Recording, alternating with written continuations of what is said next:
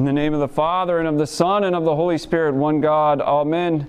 Christ is in our midst. He is and ever shall be. On this day in the church, the real question is, what do you treasure? What do you treasure? In the gospel reading that we have today,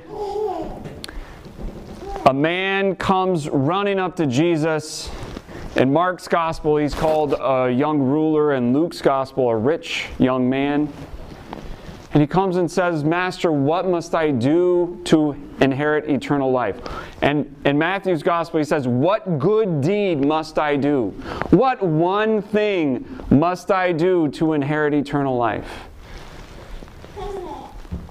What's the secret recipe to get in? How do I get a golden ticket? And if you listen carefully, what Christ basically says is love. He says, love other people. And then the young man says, I've done all that. What more do I need to do?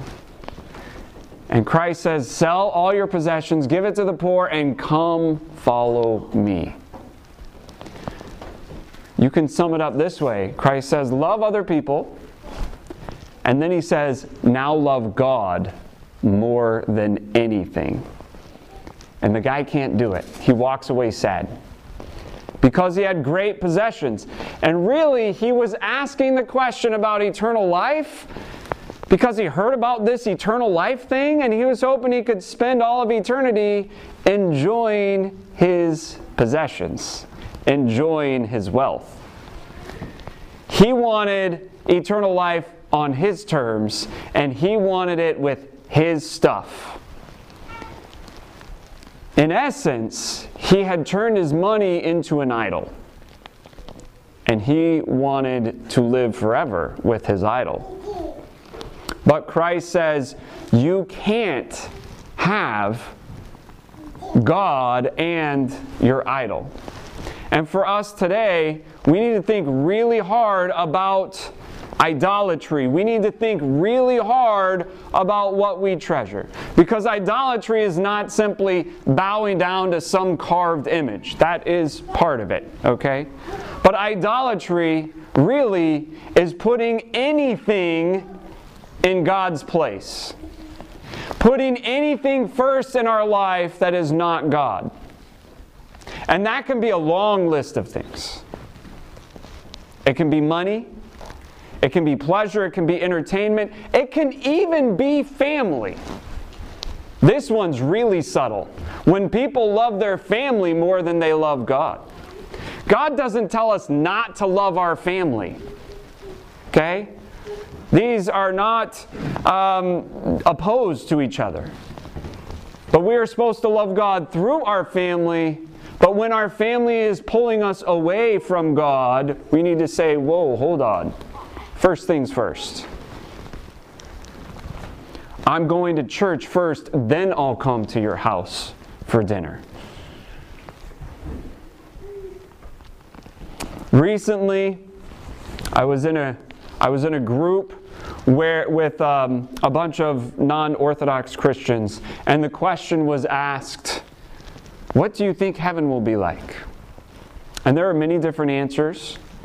Lots of people said, well, I don't think there will be pain, and that's scriptural, where there is neither pain, nor sorrow, nor sighing, right? We hear that in our prayers for our memorials. But a lot of answers focus on not having pain. Somebody said, well, I think heaven will be like walking without all of your bones creaking.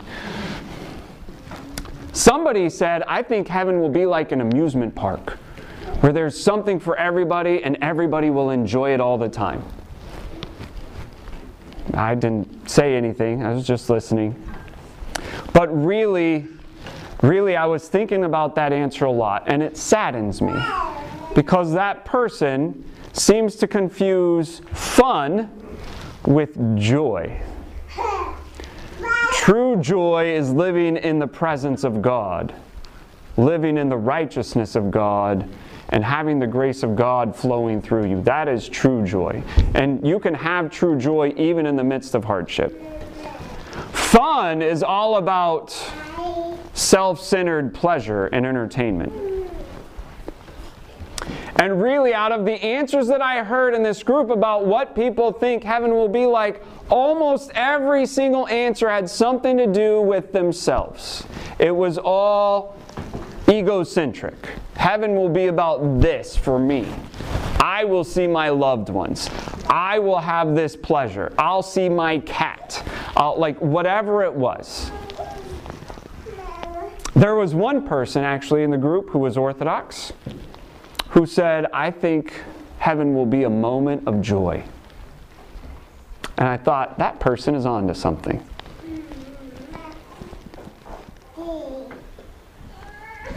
The kingdom of heaven is going to be living in the presence of God.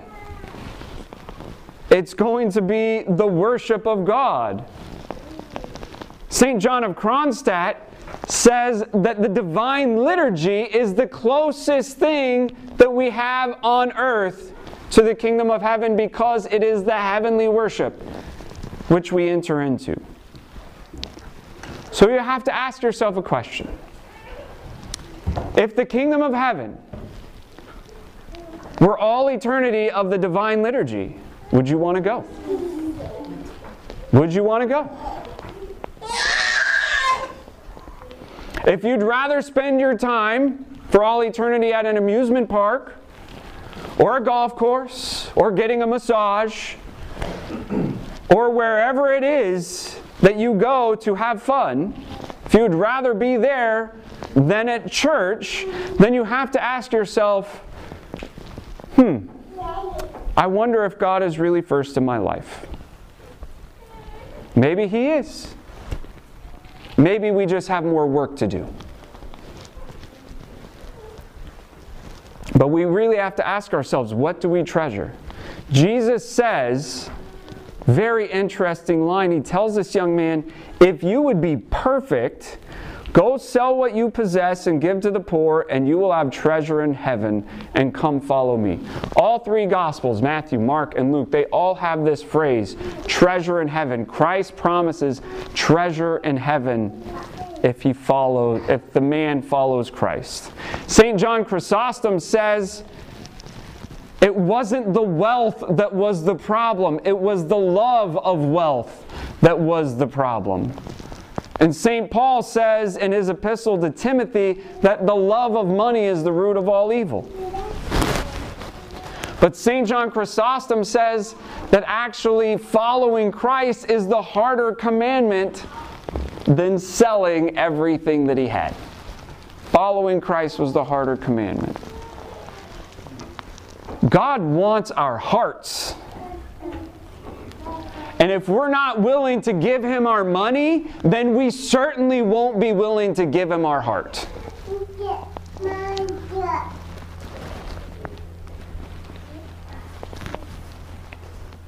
There was a cartoon in the New Yorker many years ago. A woman goes to a doctor. And she's telling him, I want you to make me feel better so that I don't have to give up what's making me feel bad.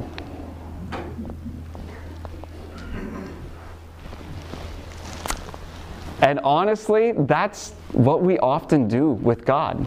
We come and we say, I really love this sin over here, and I know that it's killing me, so I want to feel better, but I really just am not quite ready to give it up.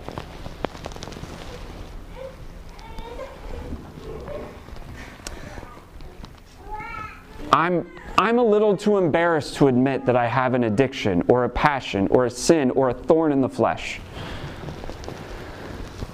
But really, we can't take our earthly pleasures with us to the kingdom of heaven.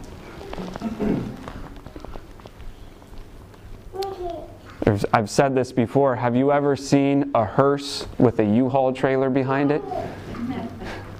All your stuff isn't going with you. But I heard recently a wonderful definition of salvation. Salvation, according to the Orthodox Church, is about growing up. Salvation is about growing up. And what does that look like? It means growing up from being egocentric, self-centered, to being Christo-centric, Christ-centered. And this gospel today is all about growing up.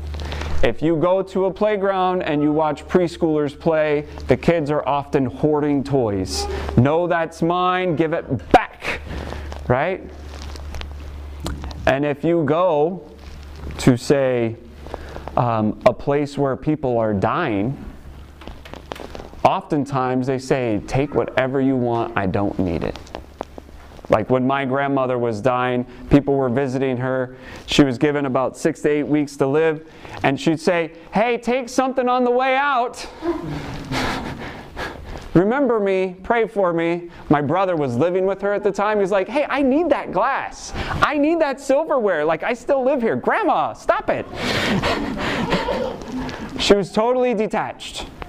And it's no coincidence that step 2 of the ladder of the divine ascent by St. John Climacus is detachment.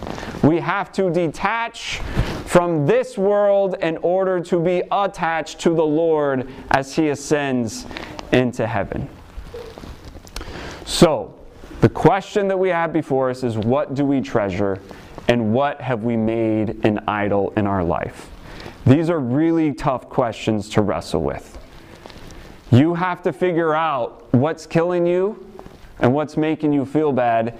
And if you want the kingdom of heaven, if you want the glory of God for all of eternity, which we can't even imagine what all eternity is. If you want that, which no eye has seen and no ear has heard, you have to be willing to give up that sin and passion that's killing you. The good news is the Lord is always ready to receive us. The Lord is always ready to support us as we try to pick up our cross and follow Him. And the church is always open to those who want to repent. The church is always open to those who truly want to love God. So remember, as this man had kept the commandments of love of neighbor, he still hadn't kept the commandment to love God with all of his heart, soul, mind, and strength. And so we need all of it, brothers and sisters. We have to love our neighbor. We shouldn't kill, we shouldn't commit adultery or steal or bear false witness. We should honor our father and mother. We should love our neighbor as ourselves, but we have to go beyond that. God doesn't want just externally good behavior. We need to be more than nice people. We should be nice people. We need to be more than nice people. We need to be holy people. David says in the Psalms, with the holy you will be holy. And God says, you shall be holy, for I, the Lord your God, am holy. Let us lay aside all earthly care, and let us commit ourselves and all our life unto Christ, so that we can truly, truly be heavenly minded while living in the body here on earth. May God grant this to us, and may He grant us the courage to repent and to turn away from that which holds us back. To Christ our God, the Savior of our souls, be glory, honor, and worship together with the Father and the Holy Spirit, now and ever and unto ages of ages. Amen. Christ is in our midst. He is and ever shall be.